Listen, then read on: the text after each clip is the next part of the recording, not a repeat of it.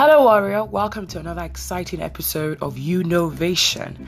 And innovation begins with a Y-O-U. Basically, it's talking about renovating the current you, making you into the best version of yourself. And that would be, what we call personal transformation, personal development. This podcast is powered by the University Academy, also a Y-O-U, the University. And you can follow us on Instagram at Welcome to University. Remember, I spelled it as Y-O-U, then University, Niversity. It is an amazing academy that handles teachings, learnings, everything that has to do with personal and spiritual transformation. Yes. Okay, so my name is Chisobamo Fable. I will be your lead teacher on this podcast. I hope that it becomes, something that you can always fall back on to, empower you, to encourage you, and to direct you. The Word of God says in Isaiah 48 verse 17 that the Lord gives us, He teaches us what is the best for us to do, the best thing for us to do. Then He also directs us on the right path to take, on the right journey to be on. And so basically the ultimate teacher, in essence, is what I'm saying is that the ultimate teacher is the Holy Spirit, because the Bible says that Jesus said it's expedient that I go, that the Holy Spirit may come, and that He will teach you and He will guide you into all truth, and He will comfort you, and He will basically be both a companion and a wise counsel for you. And so today I just want to honor the Holy Spirit. If you know me, then you know I don't do anything without honoring God, whatever it is, because I understand that the truest transformation, the most lasting transformation, the most powerful, the most productive transformation is spiritual transformation, because the Bible says that we are spirit first. So any other investment you're making in just your personal transformation will become useless eventually, because this world is run by spiritual forces, spiritual principles, spiritual laws, and everything you want in life, success, wealth, money, courage, confidence, all of them are in the custody of one spirit or the other. And that's what the Bible says, that that God says that we will combat the spirit of fear. Understand, the spirit of fear, meaning, again, remember what I said, that everything we want, everything that is good, everything that is evil is in the custody of a spirit, one spirit or the other. And we combat the spirit of fear with the spirit of love, with the spirit of power, and the spirit of what is sound mind. So this is basically how those be simplified it for me. Do you want wealth? Then understand that wealth is a spirit. So you have to ask yourself, how do I get the spirit of wealth to want to come and make a home with me? How do I get the spirit of courage to want to come and make a home with me? How do I get the spirit of fear out of my life? By investing in housing the spirit of love, the spirit of power, the spirit of stamina. How do I go about it?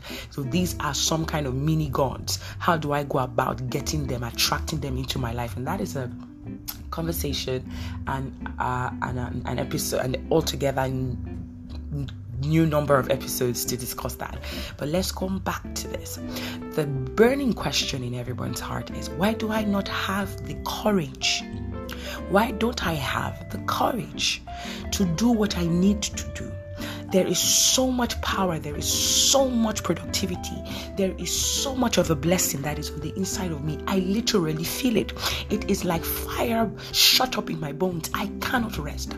But every time I want to put pen to paper to plan, every time I want to gather all the pictures I'm seeing in my mind so that I can make it something coherent and cohesive, that anyone I speak to about it can comprehend it. Every time, even when I'm able to put the vision on paper, even when I'm able to put the vision together, the pictures together into one cohesive vision, I still don't have. Everything becomes planning, but never doing. Why don't I have the courage to do? Why don't I have the courage to do? Now, I will first of all, let's go back to what I said. One of the things that I said, courage is a spirit. Everything good and everything evil, everything that is a blessing, everything that is a curse is powered by spirits. And the Holy Spirit is the Father of all spirits, right? Yes. Now, The Bible says is the commander in chief. That God is the commander in chief of heaven's armies, basically. And the Bible says also that for God has made his angels spirits and his ministers flames of fire. But the Bible also said that God made us a little lower than angels, meaning that we are in our cause of personal pursuit for personal transformation. In our cause of personal transformation, we have to understand that spirit, is one of the places we need to get to. Then the Bible says in Ephesians 4 verse 13 that this is also this should be one of our chief goals in our journey for personal and spiritual transformation. So is that we as believers will come into the fullness of the stature of Christ. That is the ultimate goal, because when we become as Christ in form and functionality, in how he looks and how he presents himself and in what his capabilities and capacity, when we become that, then we have reached the apex of transformation on any level. Meaning, because there's nothing Jesus cannot do, there's nothing he cannot command, and there's nothing he cannot get right, and there's nothing he cannot, he cannot produce, right? And really, that's what our goal is. Jesus was absent. When you think Jesus, you think zero fear. And basically, as human beings, that's really what we are wishing will cease to exist in our lives: fear. And the Lord says we combat fear with the spirit of power. And what is power? Power comes from knowledge. We combat knowledge of who your God is, knowledge of who you are, spiritual identity, your spiritual knowledge of your spiritual lineage, your spiritual inheritance, your spiritual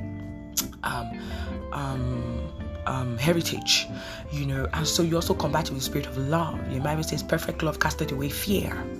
And so basically that's coming into the knowledge of God's love. You cannot love if you do not know how loved you are by God.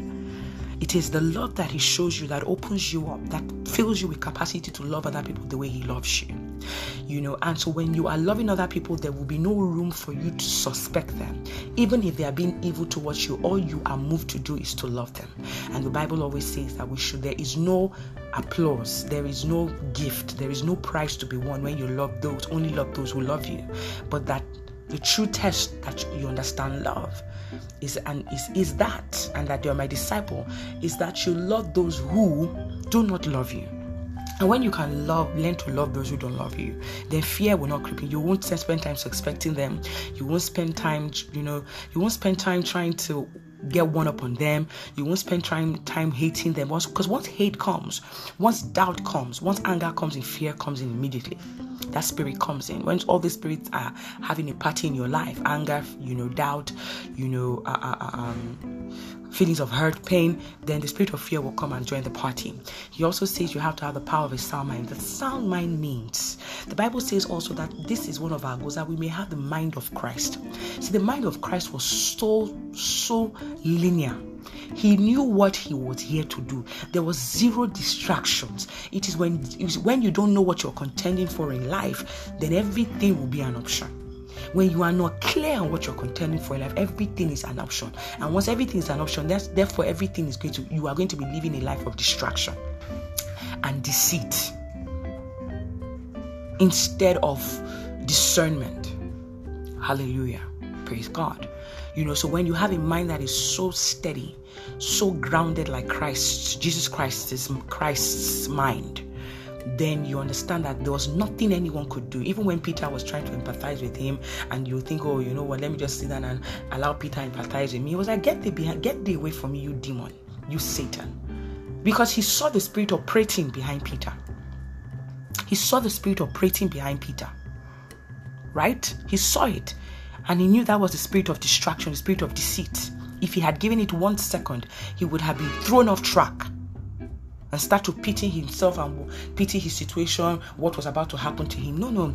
And then remove his eyes from the prize that was going to come to him, the prizes that were going to come to him when he was done with his assignment. And so once you allow pity come in, once you allow fear will come in. Fear likes all those kind of parties. It doesn't need to be invited, it will just come in. As when you understand all these things, that everything you want, everything that is good, everything that is evil is in the custody of your spirit, then it makes life a lot easier. It makes the process of personal and spiritual transformation easy. So the question is, why don't I have the courage? Courage is a spirit. The question now becomes, How do I attract? How do I invite? How do I magnetize? How do I convince the spirit of courage to come and stay with me? Now, the Holy Spirit is in your life. So when I say come and stay with you, it might mean like as if I'm saying the Spirit is outside. No, the Holy Spirit, all these spirits, of all these good spirits are in the Holy Spirit. He is the Father of all spirits. So, and all the spirits are a dimension of Him. Are dimensions of Him. So if you want the courage dimension of the Holy Spirit to show up in your life, that means you have to do what you need to do to activate it. So what does that spirit like? And let's go to, when talking about what does that spirit like, we will go to the verse in the Bible that says, write down the vision. Habakkuk 2 verse 22. 22 verse 2. Write down, if I got it right, I think. Write down the vision. Make it plain. A lot of us stop at that first line. Write down the vision. See, when the spirit of courage only gets activated in your life when it is seen that you are certain of what you want. Now, it was clear to Jesus what He was here on earth to do. But then He was taken, the Holy Spirit, the Bible says in Matthew 4 that the Holy Spirit led Him into the wilderness to be tempted. Now, when we hear tempted, we don't understand what it means. He had come to earth, right, with a vision. And He spent a couple of years, 33 years before He now started active ministry. Now, in 33 years of relating with human beings, seeing other human beings pursue things that, He was sent here. So his pursuits in life would have to be different from the pursuits of other human beings. It's the same way that you have a goal in life. You have a burning desire to do something. You're called to ministry. And ministry is a totally different journey from the journey of being called to be a business mogul or a Bill Gates, or a Steve Jobs, or Jobs rather, so it's different. But if you're on earth long enough, and you haven't really started work towards achieving your goal, whenever you see people like Bill Gates achieving things, doing this, you want to now find yourself copying their patterns. You now leave your own goal, your own street, your own path, and start moving with theirs. And that's why the Holy Spirit took Jesus into one of the reasons why the Holy Spirit was taking Jesus into the wilderness was for Him they wanted to make sure that He was still clear on what He was called to do on earth. That in relating with other human beings, one way or the other, his vision had not become blurry. He had not started desiring what other people had. And the best way to do that, and that's why sometimes the Holy Spirit will come and tempt you with so many things, and God will allow certain trials come into your life. It is a pruning process. God wants to see you come to a point in your life where you are now so clear. Because the pruning process, what is the pruning process? Especially when it comes to visions and goals and destiny, is to say devil will now present you with so many options, like He presented Eve, hallelujah, so many options, hallelujah, he presented Eve with, and the option was and Eve, because Eve did not know what she already had, that she was already a god. God had given Adam naming rights. Adam named everything that we have now, the water, the sea, the animals. He named them. And so, that means you are literally operating as a god. The Bible says they were made in the image and the form and function of God. So they were made to look like God, and also given the ability to function as God. But because they did not know, they didn't spend time understanding their identity, their inheritance, their lineage, and their heritage. When devil came with distractions, they were distracted. When devil came with deceit, they were deceived.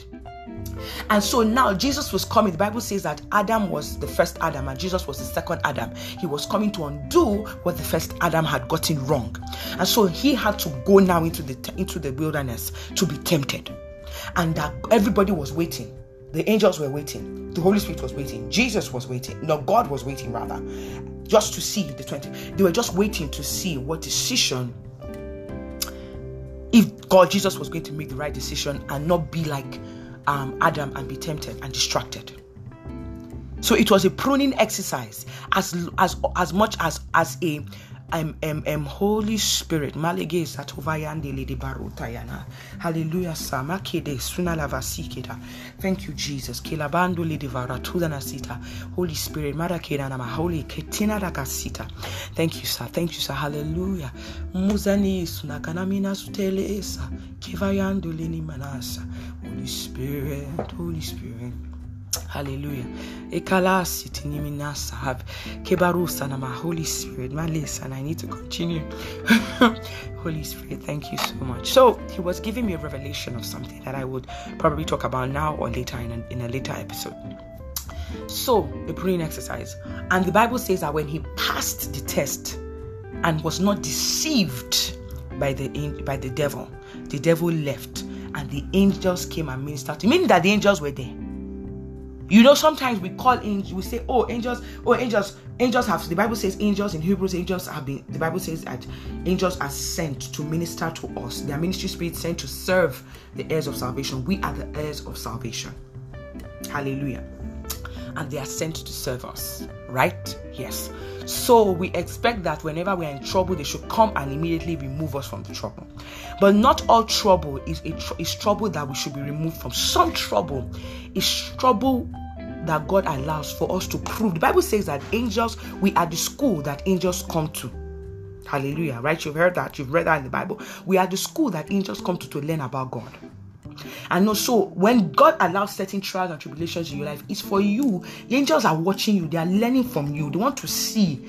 It's for you to prove something to them. It's to teach something to them. So don't expect that angels will come and minister to you in every problem time. They didn't minister to Jesus when Jesus was being tempted. They didn't come and bind the devil.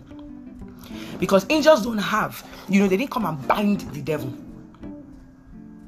They needed Jesus. Jesus was the school, was now a teacher. Teaching them, he was a school they were attending, and they wanted to see, is it because they've been wondering, what is it about man that God you want to, and so Jesus was also there to prove to them that man, it is possible for man to serve God at the highest level of loyalty, at the highest level of righteousness. And so they were looking at him. So the fact that Jesus in flesh form, with no power of his own at the time, the Bible says that he came down leaving all power up in heaven. He came down as a full human being, feeling what we felt, being tempted by what we were tempted by, yet overcoming and succeeding and conquering. So Jesus, in God was trying to use Jesus to prove to the angels that my investments, that my faith, that my obsession with human beings, that my belief that human beings can make me proud, that they will become perfect vessels to be used by me, that they will even operate at a higher level than use angels, the higher level of obedience. It's not a waste. It's not a lie. Let my son Jesus go and prove it to you. And so devil was tempting Jesus with everything that would normally be a distraction to the human mind and human desires. And Jesus won the battle. And so the angels learned a lesson that day, like, okay, so there can be human beings that can operate at the level of angels. At the level, if I say higher than angels, at the level of Now Jesus now became, Holy Spirit, so much to learn from here. Jesus now became the standard. So, wow, if Jesus can do it, then he went about raising disciples after he passed that test. The Bible says angels came to minister to him after he passed the test. Now, which goes back to why you are not having courage to do what you need to do. You are asking yourself, angels have been sent to minister to me. You said, God, I will never be without help. Why am I not being helped? The reason why you are not being helped is because, unlike Jesus, you have not made a clear, distinct decision to do what he has called you to do. You are having quickness in your spirit as to what he's calling you to do. But you are being distracted by what other people are telling you it's the right thing for you to do. And so God is seeing this ambivalence in your spirit. He's seeing it, and he wants you to make it right, because God will not give into your hands something so powerful that he's not seeing that you are sure that you can handle. Okay, God was going to give Jesus this great power, but he needed to be sure that Jesus was certain and his eyes were fixed on what he was calling him to do. And so you will not see me, and then angels now came to minister to me. The reason why you're not seeing angels minister to you in your journey is because the fact is that you are telling people, this is what I want to do. This is what God is calling me to do. But on the inside of you, and also in your spare time, you are focusing on other things. You are being distracted. The Bible says, take up your cross, leave everything behind, and follow me.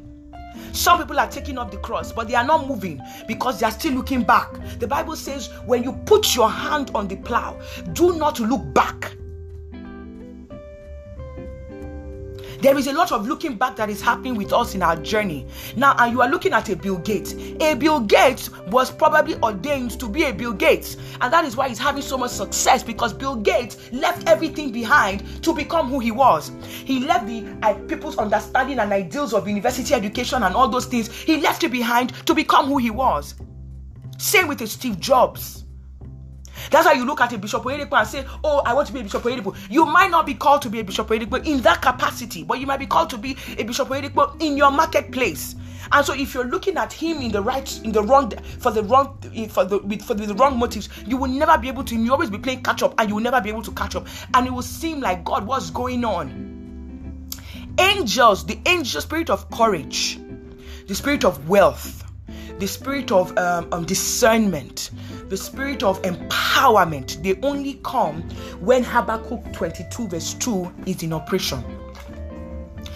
First time when they only come when you have been tried and tested, and unlike Adam, you did not make the wrong choice, and like Jesus, you made the right choice. Then they will now come and attend to you. They will now come and attend to that vision and goal of yours. Hallelujah. Am I making sense? Then also another time when they will come is that, okay, now you now know what you want to do. You are now certain of how you're going to go about it. The Bible now says in Habakkuk 22 verse 2, write down the vision. A lot of us will now put down the vision. I want to become the best, the greatest general for God on earth. Like Pastor Ayo Babalola, like Bishop Oyedepo, like Kenneth Hagin, like Ellen G. White. I want to become that. That's the vision. But the Bible now goes further to say, that same scripture goes further to say, after you have written down the vision, that your 2-line, 3-line, 5-line vision, make it plain. What does it mean to make a thing plain? Break it down so that they who see it, so that the herald who sees it may run with it. The reason why you are not getting anybody to partner with you on your vision is because both human beings and both spirits, is because your vision has not been, you are not clear, and your vision has not been broken down. Now and since we have that understanding, I will just say some things which I'm going to flesh out in another episode. There is something called, and so how do you make your vision plain? That is what we are going to be addressing. We're going to be addressing it using systems thinking, and we'll show you how Jesus also did systems thinking. We're going to also address it by using the principle of firsts. It's a principle that has been in existence for over 2,000 years now, which means that it was a principle that started in Jesus' time, and it is a principle that Elon Musk uses till date, and that is why he's so widely successful. So look out for the next episode of Univation. Thank you so much, guys, for joining in.